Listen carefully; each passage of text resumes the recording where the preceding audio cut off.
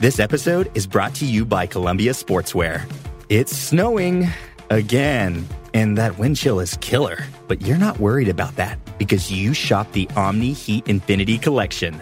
It's warmth perfected with tiny gold dots that reflect your body heat inside and protect you from the cold outside. No snow or chilly temps can stop you now. Go out anyway. Shop the Omni Heat Infinity Collection now at Columbia.com/infinity. What's up? It's Kaylee Cuoco. When it comes to travel, we all have a happy place. I just went to my happy place. I just went to Maui, and it was truly amazing. Priceline has always been about getting you to your happy place for a happy price with deals you really can't find anywhere else. Like up to 60% off select hotels in Costa Rica or 5-star hotels for 2-star prices in Cabo. Go to your happy place for a happy price. Go to your happy price, Priceline. That's out. Oh, he's dropped it. He's dropped it. I don't believe it. That's unbelievable. He was throwing it up. He thought he had it. It was a little lollipop. And the man who did so well with the bat has taken his eye off the ball, and the ball has just dribbled out of his fingers. He was about to throw it up. I hate grade cricket. The Grade Cricketer is a Twitter stream. It's about playing cricket at the grade level. It's a tough, mean, dirty business being a grade cricketer. A lot of cricketers, that's all they know. They've done it since they're 10 and they have a deep-seated fear of change. The grade cricket is all about being the most alpha version of yourself as possible at all costs and at all times. I don't bat or bowl. I just feel the gully, count the number of dot balls in a row, sledge 15-year-olds, make me feel better about myself. Thanks, champ. Oh, no, you called me champ.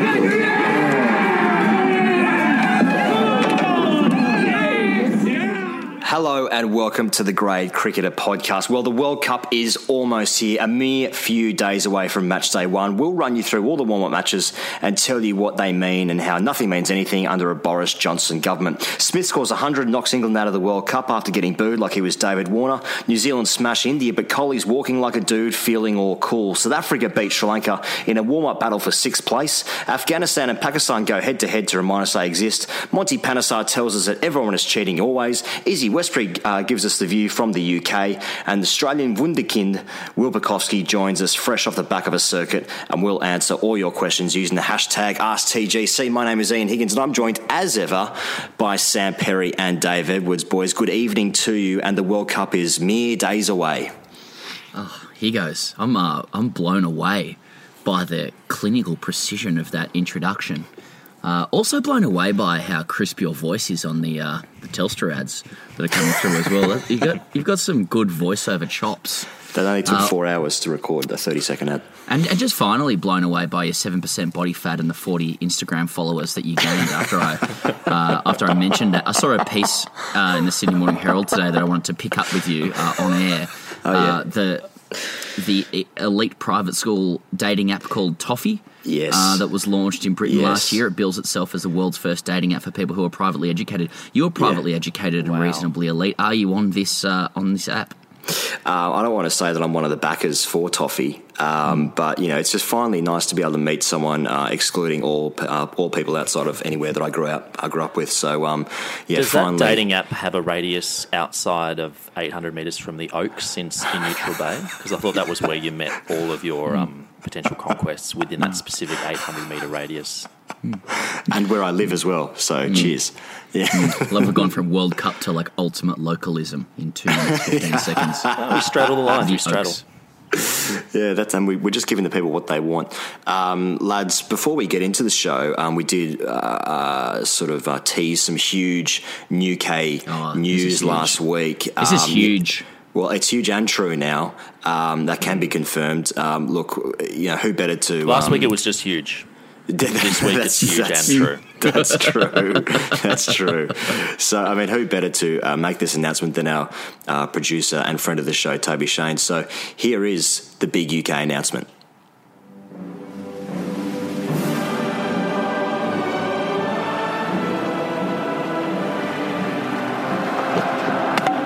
That is very good. Thanks, champ. Oh, no, you called me champ.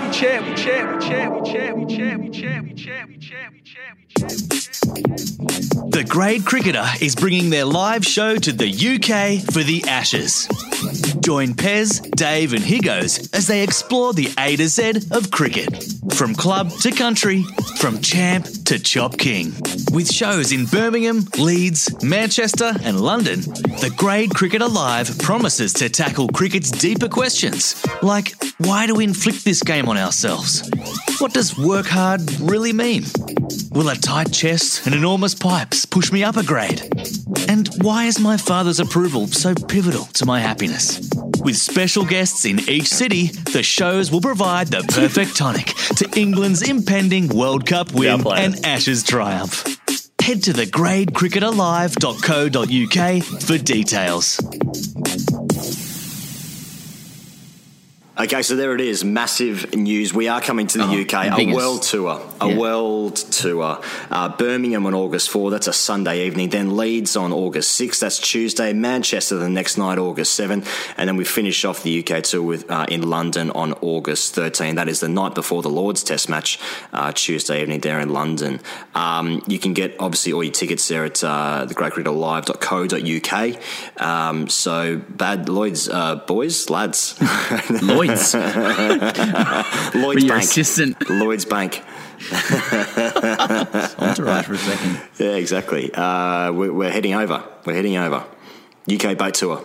We've worked hard on this for a long time. I mean, I don't even know what any of these venues are. Here goes. The Glee Club in Birmingham, the Wardrobe in Leeds, the Dance House in Manchester and Leicester Square Theatre in London. So the Grade Cricketer's on the West End, I guess is what we're saying. And you know, like we had to do this tour because it sort of felt like there's something apocalyptic about this UK summer brewing. You know, whether it's England's World Cup win, the impending World Cup win, that is, Smith and Warner's return, Anderson's farewell, getting chaired off with Stuart Broad. We felt like we just had to be there. And, you know, obviously we're going to have some guests at each of these shows as well. So, yeah, just wanted some early thoughts from both of you on us in the UK. Well, I mean, Pez, I think we're ready. I mean, we've honed our craft in Australia over several years, particularly last summer. It's kind of like what the Beatles did in Hamburg in the early 60s. You know, how they reps. Really, reps, club nights, doing those hard yards. I mean, last year we did Adelaide. It was 40 degrees. Jeez, it was hot. Our audience had rolled over from Adelaide Oval that had absolute gallons of pig's ears, you know, blind as everyone there. That was a tough gig. We did the Comedy Store in Sydney 2 nights in a row, the Corner Hotel, probably Melbourne's most iconic music venue. So, geez, I'm hoping we're ready for this. And if we're not, then I expect that we will delete the Twitter account finally. He goes, we're canvassing sort of Midlands England up into the north of England to kick things off. Will we survive that early foray into the UK, just covering the northern areas? Will we? Oh, almost definitely not. I mean, there's no danger we're getting to the West End. We're going north. I thought we were going south. We're going north. Also, a good time to remind our Australian fan base that we are going to be in Melbourne and Sydney the week before we take off. So that's the 25th and the 31st, Melbourne and Sydney, Corner Hotel, Comedy Store in Sydney. So, yeah, we're just completely selling out in all capacities, but also just want you to buy tickets all over the world. So please do come along. Should we actually talk about some cricket now? Well, hang on. One more shameless thing to say. Here goes. Yeah. Firstly, tickets come out, I think, next Friday on the 31st. But two shameless call-outs. First one. You know, anyone got tickets to Lords on day 1 and 2 of the year? Why not? You know, that's something. Second, if there are any clubs or organisations or, you know, corporates with deep pockets who are just sick to death of hearing the same mafioso of blokes tell the same stories about their exploits on the Test circuit, we're very much available for hire on those days that we don't have shows. You can call it shameless or financial justification for coming over at all. But if your group is keen for some entertainment with material sourced after 1975, get in touch with us at gradecricketer@gmail.com. If you need to convince your CFO that we're normal people who can explain why club cricket selection contains more brutality than the arm wrestle for the Conservative leadership, we do have a show reel. And finally, if there are any tickets for Lords day 1 and 2, reach out. For West End as well. I'd love to go and go and see some shows. Yeah, can anyone hit us up for some free West End tickets as well? How far we've come. We used to just ask for gloves. Now we're trying to get tickets to Ashes and West End shows. Is Hamilton still on? I got some of those £10 tickets, but I was away when I was living in London. I didn't want to leave my dog at the house. If any Hamilton tickets? Love to see if Hamilton Lin-Manuel live. Miranda's listening. No, but seriously on the corporates. Yeah, no, but seriously. All right, well, that's all the time we've got for this week's show. It's been a pleasure. Thanks for tuning in as ever. We couldn't do it without you guys, the fans. Lads, there was a warm-up game that happened that was televised. It was a 22-place, 22-man game, just rotating squads endlessly. Australia versus England. Australia have successfully knocked England out of the World Cup already with a weakened side. So can we take away anything from this match? Australia's 7 for 295, beat England 280 odd all out. You can always take away things from anything, he goes. I mean, Good point. I've always said that. I mean, I flicked over probably for the first 20 overs or so. Mm-hmm. I saw us going at around 4 and over, and I thought, well, it's 1999. We're off to a good start, and that's fine because I liked 1999. Yeah. But, we're now in 2019 or some shit, and everything moves at a frenetic pace. Social media, 24/7 news cycle, policy on the hop, short-form snackable content across all mediums. You need to have a fast start. And if you're not moving forward, you're moving backwards. Or at least that's what I thought. But, we beat England with a score under 300, so maybe it's 1999 again. That's what we want, isn't it? We want it to be 1999 God, I want again. 1999. And that's that's generally the vibe around Australia at the moment as well. Like talking to a few friends and just reading pieces and watching the TV. Like this country more than anything else views sport through the prism of 1999. So as much as England head into this World Cup with an unparalleled record of winning over the last 2 years and a very stable side in a situation where Australia doesn't yet know its batting or bowling lineup, people will still say, yeah, but England's a myth. They'll try, completely disregard them and overstate Australia's ability. But Australia won. The two things I took away here goes, and the two things that most people are talking about are, one, Smith's got that fucking frightening look in his eye that says, I've been out of the game for a year, so I must now compensate with interest in the kind of savant-style batting. Did you know that Smith referred to the boos as white noise? Which is an apt way to describe a Southampton crowd. White blokes making a lot of noise. Imagine being so switched on and just in the moment that you apparently don't hear all the hurtful things said about you. Like when I'm batting, like I hear everything. Like I hear absolutely. Sometimes I'd hear the opposition slips chord just having a really good conversation, and I'd be like, "Fuck! I wish these guys were my teammates." Yeah. But he just blocked it out, and he's got that look in his eye, doesn't he? That look.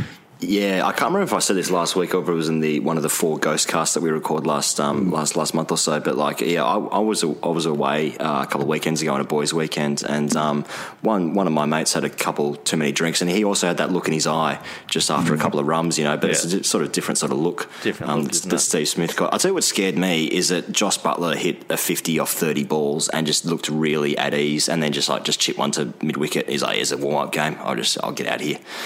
He's an imperious don't want to show batsman. him too much.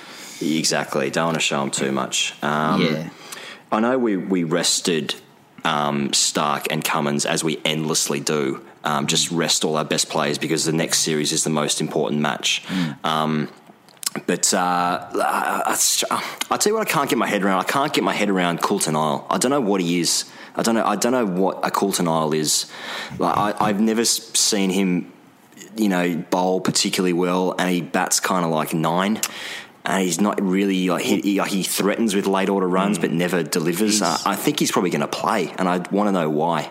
I think he's just that piece of the puzzle. He goes, he's a puzzle. He's a puzzle piece. He's just a piece of a puzzle, and you need to complete the puzzle, and without him, you can't complete the puzzle. I think a good Coulton Isle is a bit of a poor man's Pat Cummins, and then what elevates him into the national squad is the rig-based selection. So isn't he one? That's a good point. He's extremely good looking. It's a good point. If we just stop for a second, it's conventional good looks as well. Yeah. It's quite conventional. Could be any era. Put him in any era of Hollywood films, and I think he would be a leading man. He is. He's a brawny Australian with like hairy forearms, which we implicitly trust, at a subconscious level. At all costs. At all costs sometimes. But when he bowls well, he gets up around, that he's really that Australian tick box cricketer, like of bowling quite quickly, hitting very powerfully, being good looking and being a good bloke. What's interesting with the Aussie side is that, like, I think it will be between him and Nathan Lyon for that bowling spot if Australia goes with 3 quicks.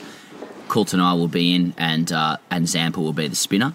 And if they go with 2 spinners, which sort of seems to be in vogue in ODI cricket at the moment, then Coulter-Nile will miss out. It'll be Stark, Cummins, Zampa, Lyon, and then a fairly conventional kind of batting order with Carey at 7. Yeah, I think that's right, Pez. So just looking at the other squads all over the World Cup, and basically everyone's playing 2 spinners. And you look at like even New Zealand, they've got Ish Sodhi and Santner, Lyon, Zampa, Adil Rashid, Dawson, overs from Joe Root, Ali, it's these sort of things. It's a real strong emphasis on slow bowling. So I don't see many countries. I mean, India, when they played against New Zealand, they played 3 spinners. Well, we shouldn't be just following trends for the sake of it, I don't think. I mean, where Australia is meat and 3 veg, it's 3 quicks at 140 and a spinner who does a job. You out, and if we don't blast you out, we'll get a bloke on who can turn it a bit. But we will physically get you out before we have to think about it. And then when we start batting, we'll go at 4.5 and over, be 1 for 75 after 15, and launch in the last 10. Yep, 1999. We're going to win the same World Cup as we did 20 years ago. I want to know what you guys made of the booing of Smith and Warner. I mean, we obviously touched on it there that Smith claimed that he didn't even hear it. But was any surprises? Any surprises that was kind of the visceral reaction? Mate, it's like it's going to be such a tedious talking point for the next 4 months, this stuff. So let's talk about it on every podcast. So let's talk about it. Exactly. Like, it's going to be a talking point where both countries can engage in a pissing contest about behavioural standards, leaving both exposed to the worst thing you can be in the pre-Trump era, hypocrites. But now we're in the Trump era. So we can say what we want, devoid of facts. So we'll say England shouldn't boo and ignore many issues of rampant booing in our own country. Incidentally, there's a good Adam Goods doc about to come out. And on the England side, well, the atrocities of empire don't seem to be a check on their sense of ownership over the rules of civility either. So in short, we both have heaps of fuckwits in our respective countries who will continue to embarrass us and provide magnificent fodder for passive-aggressive journalists and Twitter wars.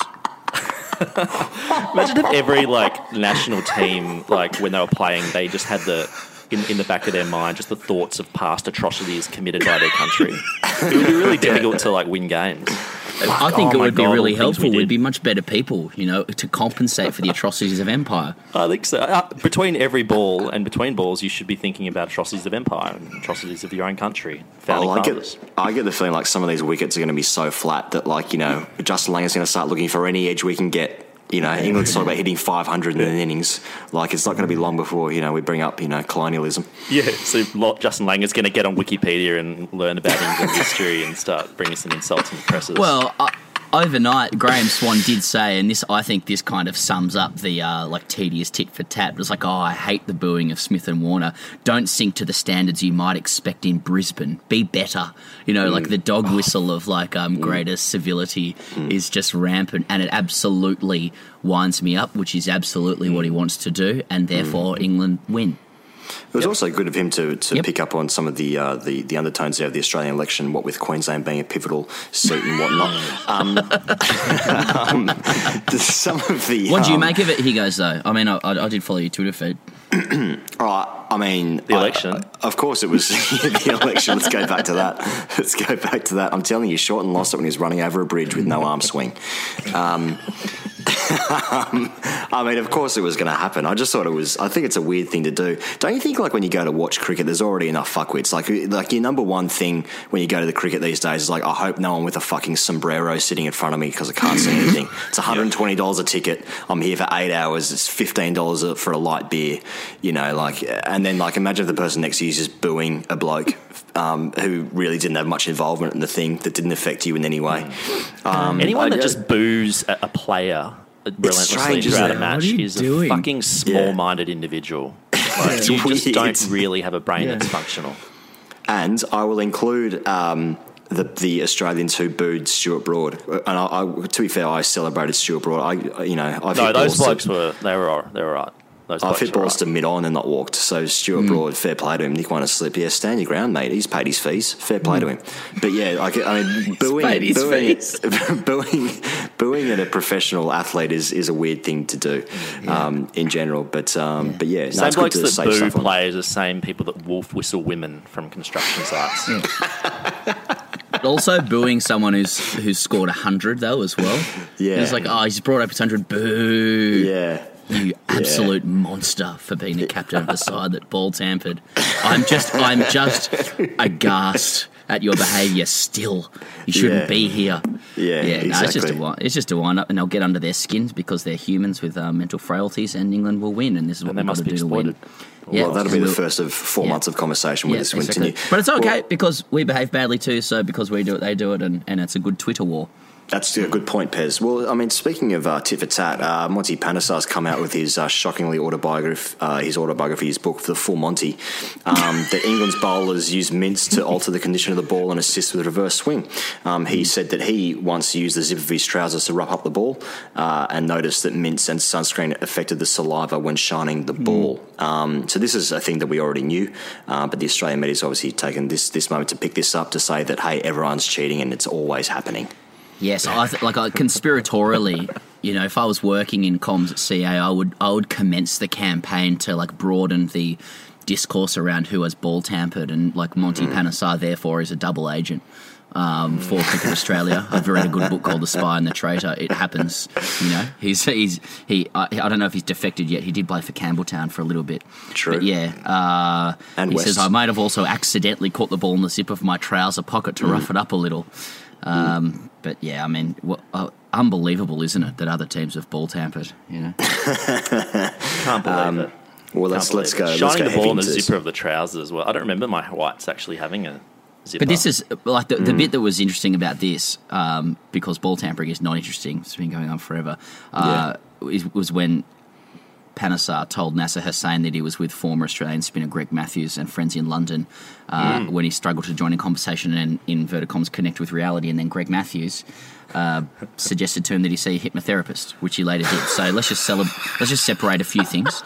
Firstly, it's good for Monty Panesar to address his mental health issues. That's right. But let's just introduce Greg Matthews into this conversation. Yes, finally. And Dave, I believe you said this, but when you're taking suggestion or advice on mental health from, well, I'm going to finish that. Let's just say he didn't come on our cast this week. So. Yeah, he joined the plethora of people who just left our messages as seen. All right, let's move on to India and New Zealand. They also had their warm-up game. India were 8 for 100 or 100 for 8, depending on which side of the Atlantic you're sitting on. They ended up making about 170 or something, and then New Zealand absolutely cruised it. I was watching the highlights just before. Ross Taylor batted nicely. Kane Williamson does the job again. But that's not really the big talking point from this game. The big talking point is Virat Kohli's ad. Walking like a dude, feeling all cool. You've got the look, you're gonna rule. Hey man, you're all set for tonight. Paint the town red cause Virat says so. But before you step out, dear bro, that pimple's gotta go. Bro, style दिखना चाहिए, pimple नहीं. Himalaya Men Pimple Clear Neem Face Wash, लड़कों के लिए नीम के double action के साथ. ये जिद्दी पिंपल को आसानी से निकाले. That pimple's gotta go. That pimple's gotta go. Looking good and loving it. Himalaya Men Pimple Clear Neem Face Wash. Himalaya, खुश रहो, खुशहाल रहो. Any sort of takeaways from this game? It was surprising how much India struggled, particularly against. I feel like the wicket was a bit underprepared. It was a real green deck, and Bolt especially caused some troubles with the Indian top order. Yeah, I didn't watch one ball of it nor one element of highlight of it, but I did see that Harsha Bhogle observed that New Zealand seemed to be enjoying it more. And is it important in cricket to be the team that enjoys it more? If you enjoy cricket, then you'll win cricket. That's the equation of cricket. And if you don't enjoy cricket, you lose. Yeah. No, of course I fucking don't. I feel like the enjoyment factor only applies to some teams. Like Australians have never been allowed to enjoy it. You can't enjoy anything in Australia. But New Zealand... Not just cricket. You're not allowed to enjoy anything in Australia, lest you be called, a tall poppy. Let's never forget this. That's true. We used to be able to have nights out, especially in Sydney. Not anymore. Cut those short. Yep. Can't do anything that's in the Australia. same thing. I feel like New Zealand, when they're enjoying their cricket, they're really playing well. But that's the opposite of Australia. Like we're enjoying it when the other team aren't. We're playing our best cricket thrive. when we're like riven with like territorial warfare, and we all hate each other. Like the divide between the war and worn. Just that's when we play our best cricket. Is when we're just at loggerheads with each other. You know, on a personal level. Hate is a huge emotional driver for Australian cricket and has been for quite some time. I have a piece coming out about this actually this week. Whereas New Zealand, in keeping with their global reputation of being admirable, progressive people under the leadership of Jacinta Ardern, are going to catapult their way through to the semi-finals as the people's team. Let's not forget that they were in the World Cup final in 2015. They knocked Australia over in the round games before. Mitchell Starc left Brendan McCullum's stumps all over the MCG. Stump explosion. Yeah, it was a stump explosion, that's right. But they're a lot of people's pick for a semi-final berth and could go further. Trent Bolt's one of the world's leading ODI bowlers. The conditions are going to be favourable for them as well, given that it's England. And, no one wants to say a bad word about New Zealand just because they're fucking great people, and we wish that our country was like theirs a lot of the time. I wonder if their batting's a little light. That's my only... I mean, they have Gapsel up the top who can be an explosive player. Ross Taylor, for me, is a little bit... He might have 2 good innings in the tournament, kind of thing. I mean, Kane Williamson's genuinely a world-class player, but he's not the kind of guy who'll take the game away from you in the same way that England have about 4 guys who can take the game away from you in like a power play. I just wonder if their batting's just, for all the will in the world, Bolt's a good bowler, but they probably lack a real class spinner as well. Sodhi and Santner, they're decent players, but I can certainly see them finishing 4th. But anything higher than that for me is going to take one of the other the sort of 3 shorter price favourites to have a really bad tournament, and I just can't see that. The way that they did that captain's photo, and the way that Kane Williams was kind of just hovering on the outskirts with a really kind of corny smile, whereas everyone else was trying to look like a hard motherfucker. Everyone, he was normcore. He was really normcore. Everyone else was just trying to exude alphadom, the fragrance. Alpha by TGC or whatever it's called, Chopkey by TGC. Or whatever it's called, the thing that we wrote. Yeah. Can't remember the thing we wrote, but that photo is fucking glorious. Yeah. I saw it was Dan Bredig, friend of the show, on last week's episode, picked it up, and there was just a lot of parallels could be drawn with India having their own chair, and there's Kohli with a big fuck off leg spread, just his piece everywhere up in my grill, just leaning, just reclining into a leather lounge. A lot of metaphors there. Aaron Finch had kind of a one leg crossed over the other in this. You could tell that he'd never done that before. He's never crossed his legs in that way in his entire life. It just looked really unnatural. The glutes weren't quite there. It's he's never done that. He's never done that. Do you reckon those captain's days are kind of awkward, where you would know each other, you'd know everyone really well, but it's no when you're at really a trade show event and you see your competitors there, and the bloke that's got the same job title for your competitor, and you're like, oh hey mate, I don't really want to chat to you, but I guess I should. I was having the same thought. The captain's days are like when you see people at a trade show event. Pez, South Africa beat Sri Lanka, who are still a test nation as far as I'm aware at the moment. That would have been nice for South Africa to get redemption after them, Sri Lanka beating them in the test series at home. Absolutely, yeah, redemption secured in the practice match. Yeah, no one's talking about South Africa seriously, are they? But they're a side that has, Du Plessis, De Kock, Rabada, Steyn, fit they can knock teams off as well. Yeah, there's a lot of 7 teams can do a lot of damage in this World Cup. Possibly 8. I don't know. Like we said last week, think if Australia turned up against South Africa, I wouldn't have like a boatload of confidence that we'd knock them off. I think they're on a good side. Edos, let me put it to you that I think that there's like a few teams that have no interest. They have no right to be in this World Cup. No interest in really playing any games. They're just going to ruin someone else's tournament. I'm thinking like Sri Lanka, West Indies. They're going to Pakistan as well. They're just going to put on an amazing 5-star performance against one of the favourites, and then they'll just ruin the finals chances of someone who can actually win it. You know what I mean? They're just going to ruin it, aren't they? Yeah. I mean, we talked about the emergence of small parties last week, but yeah, it's like Clive Palmer coming in and taking a small percentage, but preferences flowing the wrong direction. They can just fuck up someone else's good time, can't they? There's no other reason for them to be in the competition.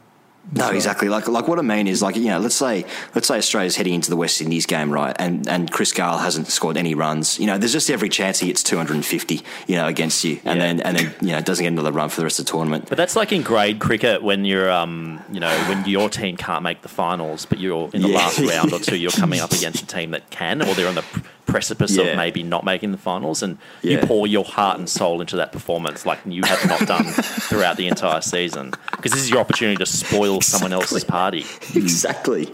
Yeah. Because if you can't win, Pakistan and West Indies who have actually won the World Cup before, if you can't win, you've just got no right to be there. The next best thing you can do if you can't win is to fuck someone else's good time. That's exactly. I mean, it goes back to the point. Hate is a powerful driver. I mean, this is the overall theme, name of the show, most likely. Pez, Afghanistan and Pakistan. What happened? Well, Afghanistan won, and then Australia plays Afghanistan in a couple of days, and Afghanistan have 3 spinners who are very good. One of which obviously is Rashid Khan, is Mujib Ur-Rahman and Muhammad Nabi, and they all played in the IPL, and they all spin a web, and sometimes it's mystery, sometimes it's not, and talking about ruining tournaments, I mean, Australia has a relatively soft start to the tournament, but if they don't get that right, then they're going to be in a shitload of trouble. So, I mean, those who watch these closely know that Afghanistan aren't just there to make up the numbers, and that's a horrible cliche, but they beat Pakistan, so...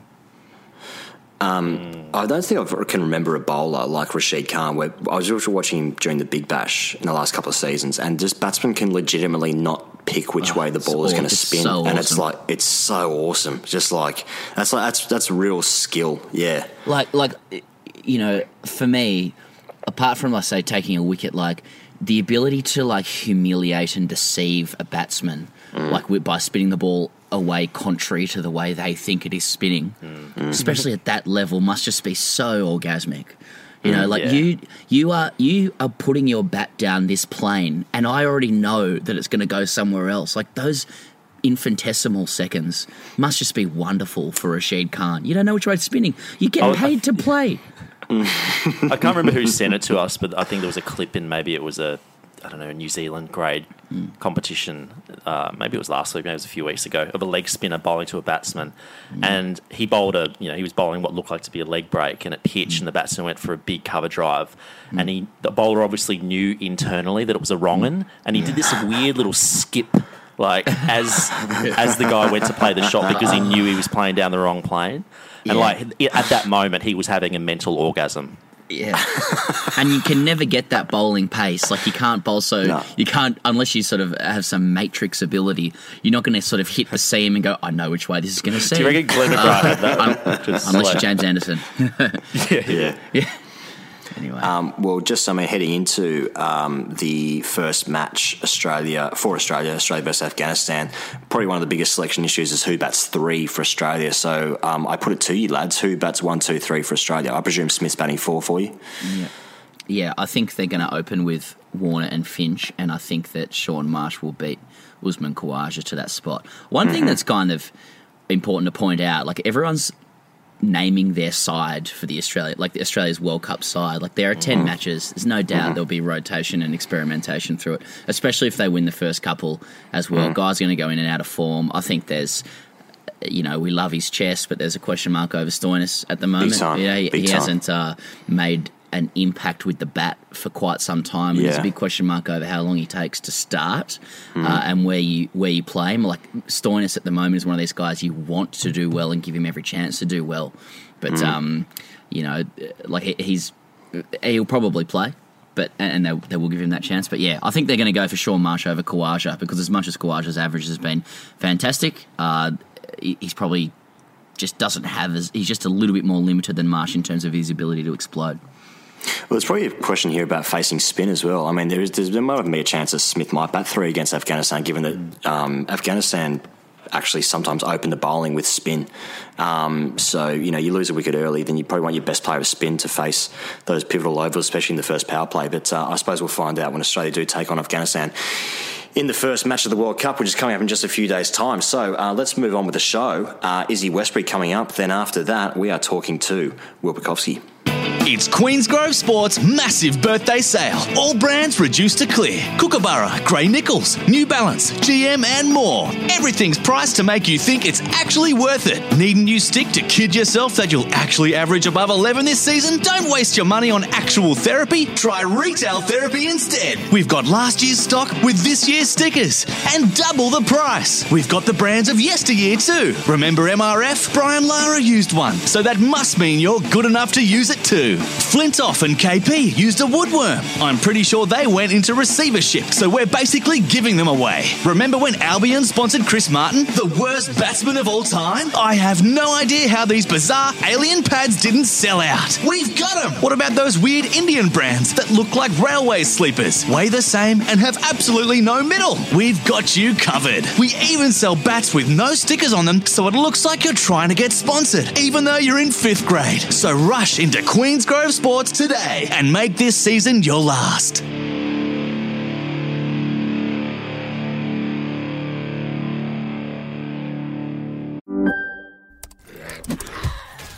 Wait, are you gaming? On a Chromebook? Yep. It's got a high-res 120Hz display, plus this killer RGB keyboard. And I can access thousands of games anytime, anywhere. Stop playing. What? Get out of here. Huh? Yeah, I want you to stop playing and get out of here so I can game on that Chromebook. Got it. Discover the ultimate cloud gaming machine. A new kind of Chromebook.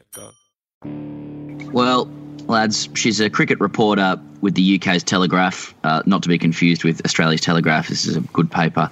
A BBC sport broadcaster, and not incongruously at all, an enforcement lawyer with the Financial Conduct Authority. I'm talking about Izzy Westbury. Izzy, welcome to the show. First question, did the findings from Australia's Royal Commission go far enough, and can you paint a picture of the regulatory mess that is Brexit?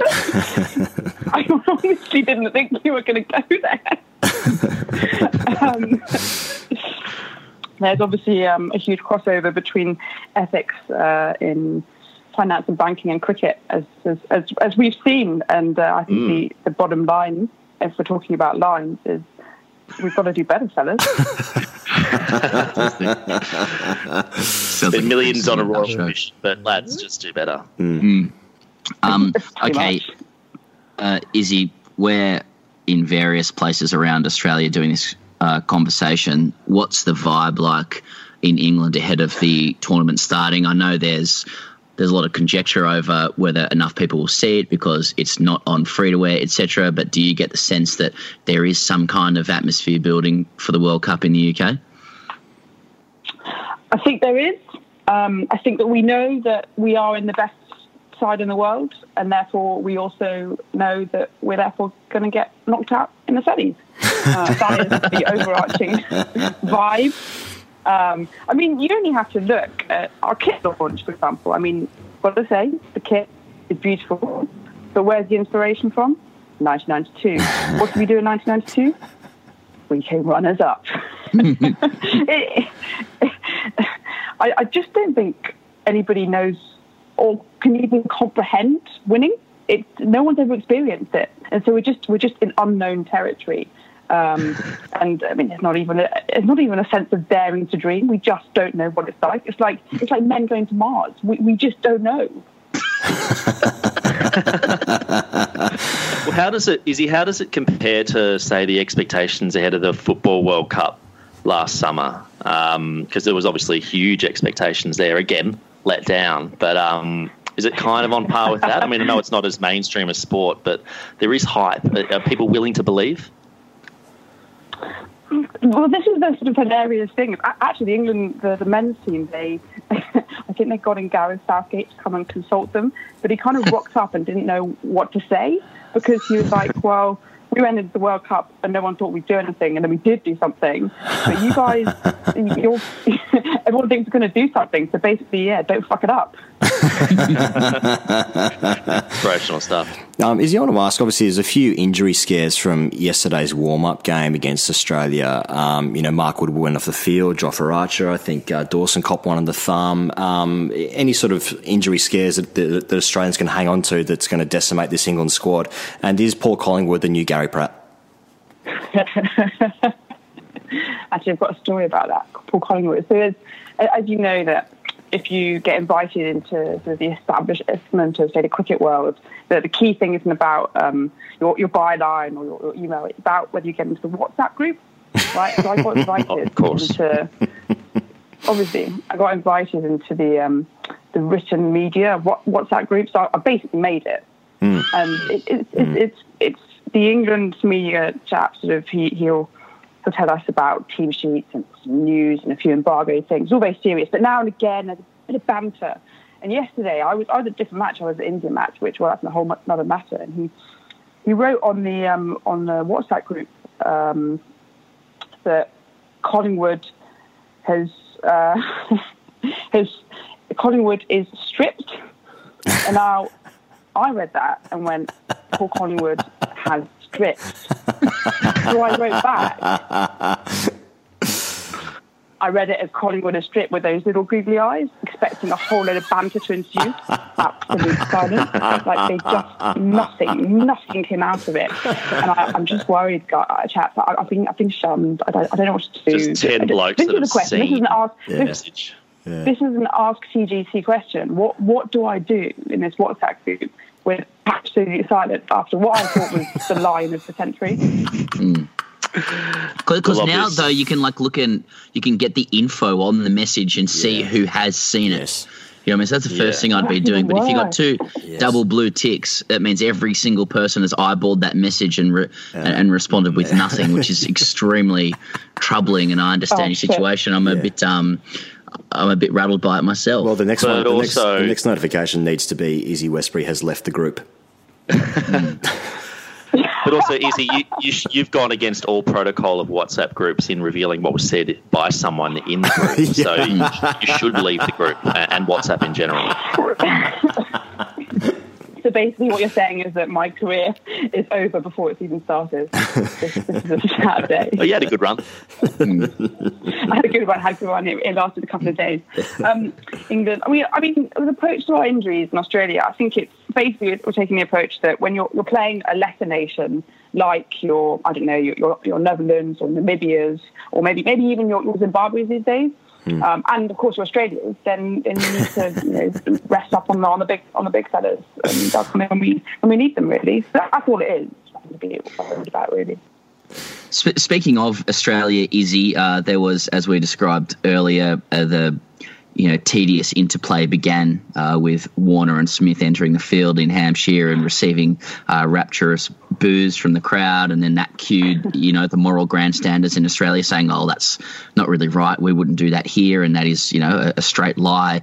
What's the feeling in England about Smith and Warner, if any, and how do England plan on using crowd boos to teach colonial inferiors about behavioural standards? Well, I mean, obviously there's a sense of inevitability. There's obvious avenues. I mean, the Barmy Army, apparently they've made, 9 songs now or something along the lines. There's going to be the chants. There's going to be the sandpaper, I don't know, the 4 6 signs in sandpaper writing. That's going to happen. We know that. What's more interesting, actually, is that the establishments have started getting on the act too. It's sort of like state-sponsored sledging. So the BBC, they, which, is like the state broadcaster, they wrote a song, and actually they played it as well. I have to send it to you, to the tune of Don McLean's American Pie. They've written a song called "The Australian Lie," and it's absolutely beautiful. I don't know if you have seen it, but lyrics such as singing "This will be the itch in Cam's thigh, this will be the itch in Cam's fly." This is amazing. Oh my God! No one writes a parody song. Up one side. No one is better at writing a parody song than a bunch of unemployed blokes. Of course, and of course, the only time this ever comes up is when England's doing badly. So I think this song came out, I think, when we were getting trounced by West Indies in the test. So we had to come up with something to kind of make things better. But then, not even only the BBC, but if you look at the other traditional cricketing establishments like Wisden, like MCC. Now, Jeff Lemon is a wonderful writer, and his book, Steve Smith's Men, which obviously is all about the sandpaper, it won both those awards. Now, I'm not saying it's not because Jeff Lemon wouldn't have won it anyway, but I mean, we're literally endorsing that the sandpaper gate is something that we want to get on the act on, and so it's going to be down in history forevermore. And Wisden and the MCC Book of the Year was the sandpaper book by Jeff. So that's the interesting stuff. We've got the stuff that we already know, the barmy, whatever, but it's the seeping in of the establishments which is saying, we want to have this as well. One other thing as well, I think Steve Smith with Australians, sort of the bad boys of Australian cricket. I think David Boone, Shane Warne. We like Australians who are a bit. What was the word? Shit blokes. We like that. What we really hate is when you've got someone who is the idol. I mean, he went like Australian of the Year or something, and then he fucks up, and then he tries to get back in. Is that a good bloke again?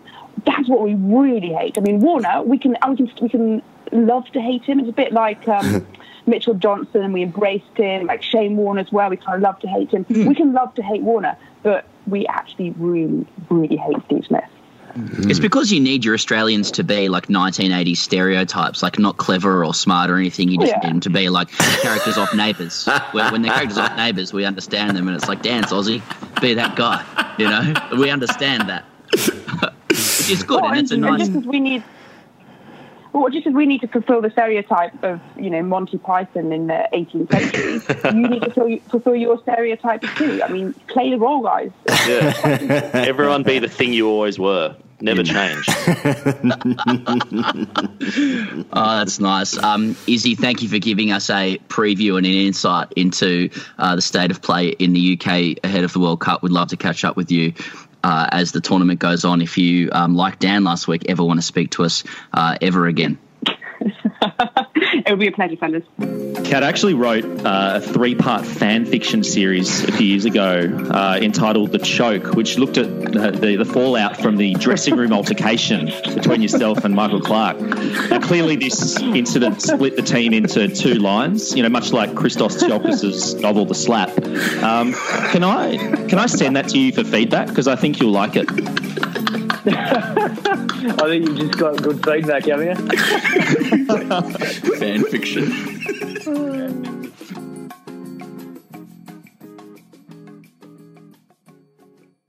NFL Sunday Ticket is now on YouTube and YouTube TV, which means that you can stay close to your team even if you don't live in their town. Like, maybe you're a Raven who married a Seahawk who got a job in the land of the Falcons.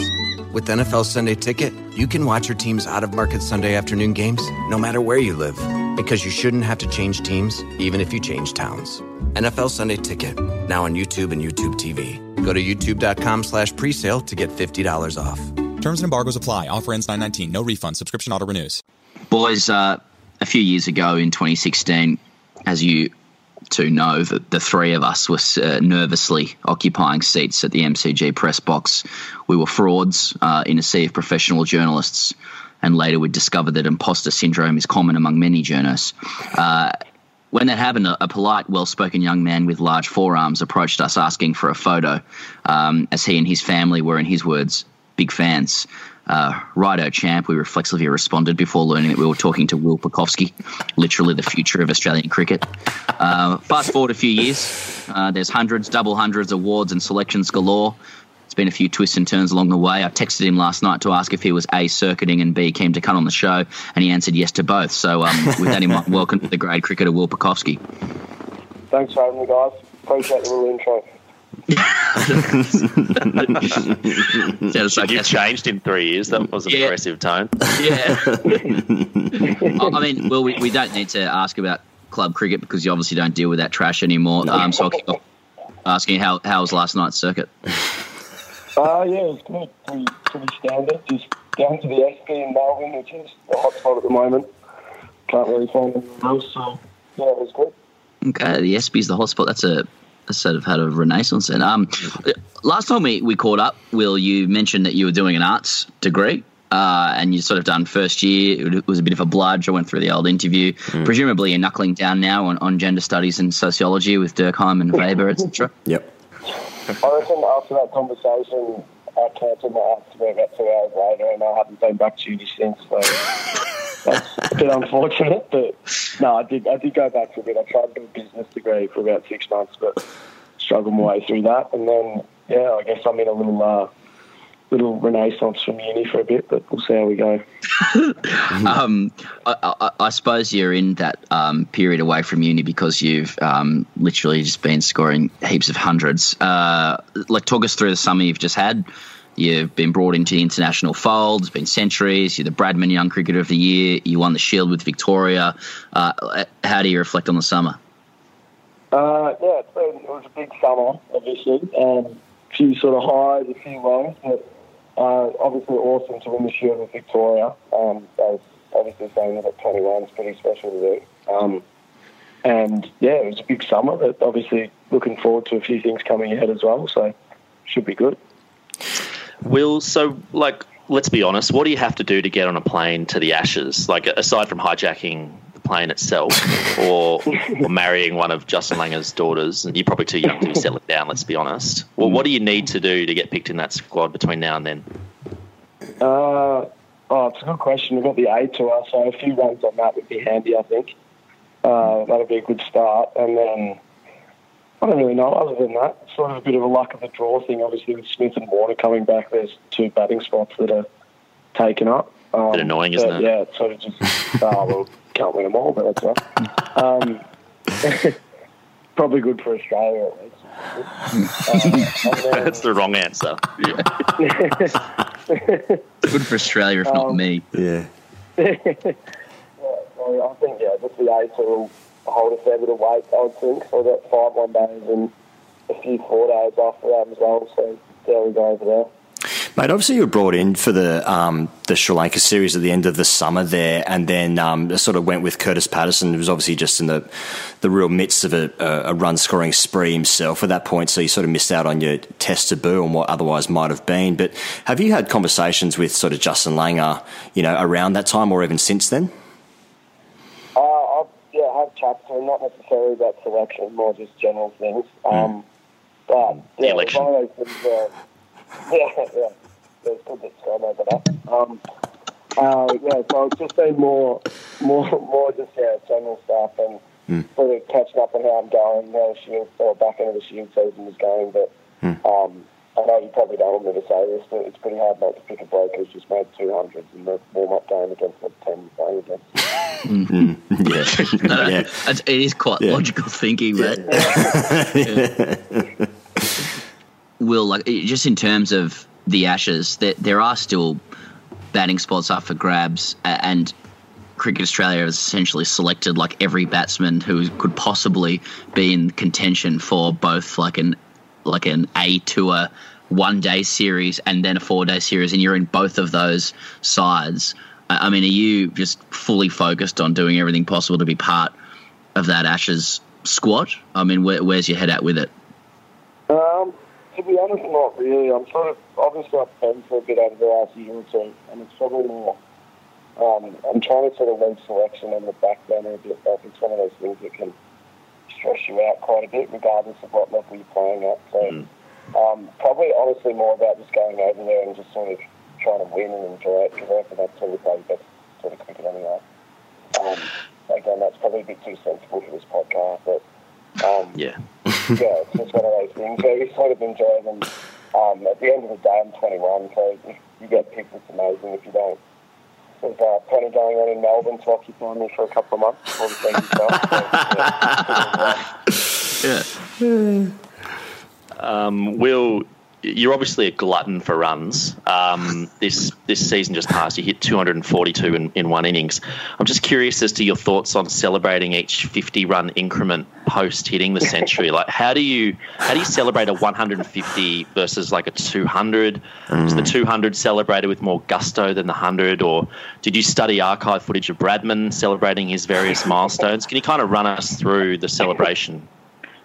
I always thought this might just be my perception, but like for each 50, it's less carry on than each 100. So even though 150 is more than 100, you carry on less just because that's sort of the principle. Business as usual. I don't know what the goal is, but I've sort of, if you watch like Smith and stuff, I think they usually go that way. I don't know. I'll have to look at it more closely. But it's just like, for me, it's sort of trying to approach it. Yeah, but it's like if you hit 100 and you celebrate wildly, you should celebrate even more wildly when you hit 150 because it's 50 more runs than the 100. Logically, that would make sense, but I think it's sort of like everyone wants to make 100 before they go out with that. But when you get 100, that's the ultimate. Everything else is sort of a bonus from there. I think it's right. Yeah. I think it's probably because when you score 100, someone inevitably yells out "start again." So then the 150 is actually only 50. That's probably what it is. Yeah, or the halfway there for 50. Yeah. Like, I get it. Like 150 isn't a multiple of 100 though, which has this kind of arbitrary like iconicism in cricket. So like 150 isn't divisible, by 100 in a. And why does everyone subscribe to the 100 being the thing? Like if Chinese played cricket, I know that the number 8 is of importance to the Chinese. Like what if they scored 88 and just a huge celebration? Yeah. Well, in the one day game, that might be worthwhile. Sorry, Will, he asked you a question, then I answered it. Pucovski. Let's move. It's getting silly, so let's move into the throwdowns section. I think we may have already begun it, but you've got quite a lively social media presence. I'd just like to refer people to my guests' social media presences, but so follow Will, but. You share views on matters as varied as AFL, EPL, The Bachelor, Married at First Sight, and just general observations about your friends. So I just want to refer you to a tweet you posted the other day, May 21. My friend George Fry had the chance to hang out with his mates tonight. Instead, he decided to take a girl out for dinner who has a boyfriend, and followed that up by taking another girl out for ice cream who also has a boyfriend. Poor form George. So are you able to provide a bit of background to that story, and do you appreciate that your words specifically have significant reach across the globe? I don't have enough followers for it to have that much. A lot of bemused Indians gave us some feedback about that one. I just think the general premise is like you can hang out with a girlfriend over your mates occasionally, that's okay, but to do it with a girl who has a boyfriend, that is just stupid. That you're not getting anything out of that, and you have the opportunity to hang out with your mates. I'm not saying you can't be friends with girls, but like if the boys are catching up, that should take priority. But just like as a follow up there, like in your group of friends, do they then go, oh God, like Will Pucovski's Twitter shamed me? Like this is Will Pucovski. Like is that how you teach lessons to your friends whose behaviour you don't like? You just Twitter shame them. Well, I've sort of had a couple of tips with George recently on Instagram as well, because what he does is he tries to do it really sneakily, which employs us more. If you're just open and honest about it and say this is what I'm doing, then like we'll probably give it to you a bit, but at the end of the day, at least they told us. But he does it in a way where he tries to get away with it. So he'll flick off his Find My Friends, he'll flick off his Snap Maps and try to get away with it. But then if he gets caught out, that's when it's sort of extra, exciting for us. And that's a bit of a... So it's sort of one of those things where it's that dishonesty which makes it a bit harder to cop as a friend. But just to make sure that... I think I got 200 likes on the tweet in the end, so obviously... I think I got about 200. Yeah. And 6. Good to see you're a man of convictions. Yeah. Strong convictions. Yeah, I just wanted to get the message out there. And now it's out there further. Will, another one from me. You've I understand you've circuited with the Australian squad. Can you give us some insight into what a test standard circuit looks like in terms of like who chooses the venue, who are the alphas, who doesn't pay for a round, etc.? And please, obviously, be aware that your answers are on public record, so don't hold back. I think no one pays for a round. Actually know who you are. As the taxpayer paying for the round, are we? I think so. Yeah. Well, I think that whoever the owner of the bar are, or the bar is the one paying for the round most of the time. It's very funny enough. It's very similar structurally to a club circuit, where sort of you look at it as like a first 11 to fourth 11 sort of setup. But the more games you play, the more presence and sort of power you've got in terms of where we go and whatnot. Probably the main difference is the extra sort of hanger-oners I noticed that is quite significant when a few of the big boys rolled in. But I guess intention when you've had a few drinks isn't the worst thing in the world. So I assume that you're on a circuit, so you're not wearing team kit, are you? There's no team polos or anything. No. So what's Justin Langer wearing? Like 3/4 pants and a polo? Like, what's everyone wearing? Corduroys. Well, I've only been on one circuit, and JL didn't join us, so I can't comment on that. But the kit actually stays pretty standard. There might be a few extra garments, like a few Rolexes or something you wouldn't see normally. But that's IPL money. One of the perks, I guess. Yeah, exactly. So, yeah, it was a good experience, to be fair. Yeah, it's probably just one of those things where you felt like a new kid at the club again, where you sort of just below everyone and up the end of stripes a bit. Absolutely. Well, you were the worthy recipient of the Bradman Young Cricketer Award back in February. Given that it's generally accepted that professional athletes have become exponentially better than those in the generations before, how satisfying is it to know that you're probably a better player than Bradman ever was? Yeah, pretty satisfying, I guess. Pucovski rates himself better than Bradman. Fox Sports is already writing it. I can hear the typewriter. We got it. We got it. Jacob, don't write it. He's joking. I don't really know how to answer that, to be honest. No, you already have. It's already up online.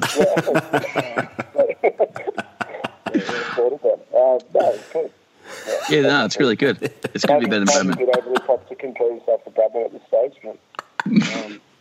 You've got to be ambitious. I like that you put the modifier maybe a bit over the top. Anyway, no, listen, this is unfair. Okay, so Will, stories emerged upon your selection in the Australian squad recently that such was the kind of hype around what a good player you were as a junior, and you must have been quite good, that Ricky Ponting was secretly flown to watch you play and to observe whether you were any good or not. And I guess my question to you is, did you know he was there when you were 11 years old, or was he like one of those dads that doesn't want to put pressure on his son and therefore hides behind a tree?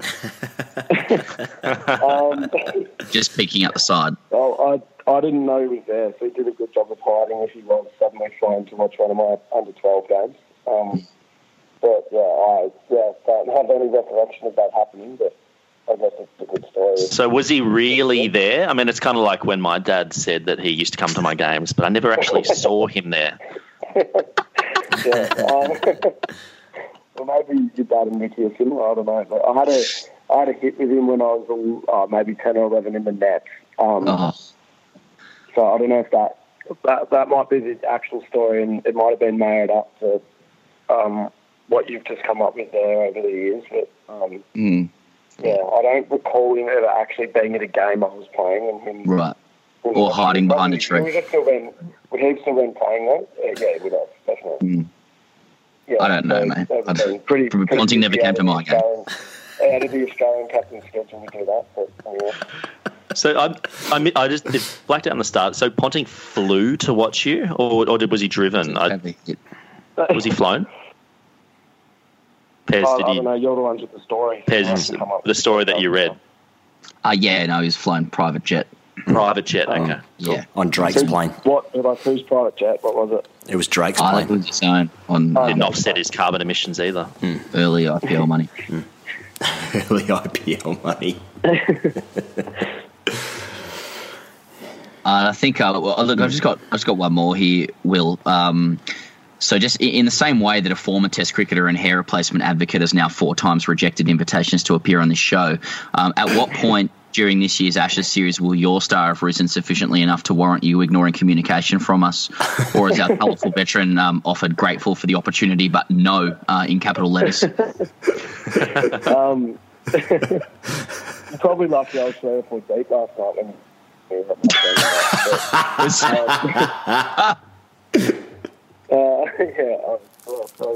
I try to stay pretty loyal, and I remember how starstruck I was in the box that day, as you said in the intro. So that hasn't changed. So I guess you're probably in luck in that regard.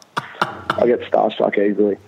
Yeah, mate. There's zero doubt that you won't remember us in 24 months. Will Pucovski, thanks very much for coming on the show. You are very loyal to do so. No worries. Thanks for having me, guys. Look, to be honest, I don't try and take the piss too much, but the problem is you start to get a little bit bored. So I used to hate that. I try and do the right thing by the competition, I must admit. That when I go there, I try and play conventionally, but realistically, I'm thinking from ball one, I just want to park this fucking thing into the car park.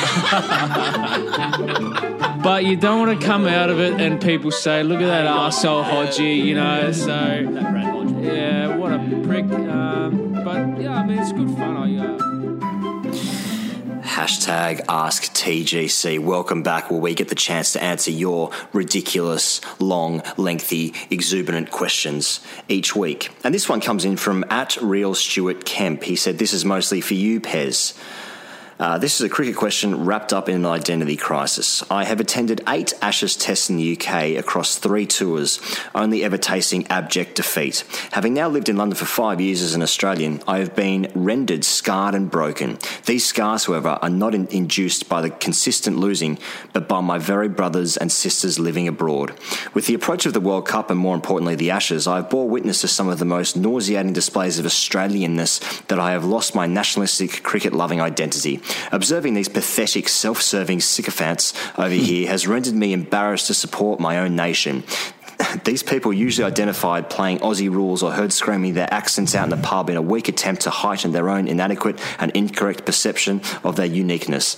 In the most vile of occasions, they are a part of some sort of fanatics club, often seen with green and gold face paint, having just had a fresh injection of finances from the bank of mum and dad, as unsurprisingly again they failed to budget despite their great job pouring pints.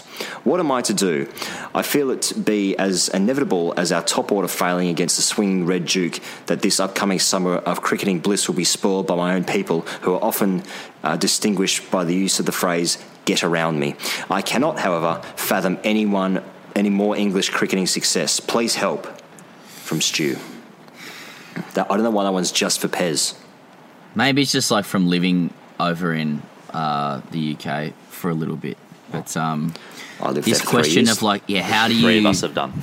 How do you like feel and be a proud Australian when so many Australians in the UK, especially those who say get around me and identify with playing Aussie rules and play Aussie rules down in the south of London a lot when you're living in the UK, are so ubiquitous everywhere? It's a question that I don't really know the answer to, but you know, you can. The people exist. You know, there are good Aussies out there. Haven't found them yet, but they're good. Well, it's not just England that Australians go to. I mean, this is a global phenomenon. Australians are everywhere. They're in the US. They're in, you know, the deepest reserves of, you know, Latin America. You know, kicking Aussie rules balls around and shouting "Get around me" in a pub, or in places, you know, of deep religious belief. You know, like in places where they really shouldn't be doing this. I don't know what the answer is here, other than to stop granting visas to people who are shit cunts. You mean other countries granting them to Australians? Yes. Yes. He goes? I like the way I don't know. I like the way Stu wrote that, but like there is nothing worse than when people they move away from home to go and find sex of home in another country. And like, I mean, London specifically is just a, you know, it's probably the 3rd largest city of Australians outside Sydney and Melbourne, if I had to guess. I don't know. Get around them. Get around them, Stu. Just get it. Yeah, if you can't beat him, join him. I reckon. Yep. Face paint. Yep, face paint. We're going to lose. Yeah. Or are we? Good point. There's no point there.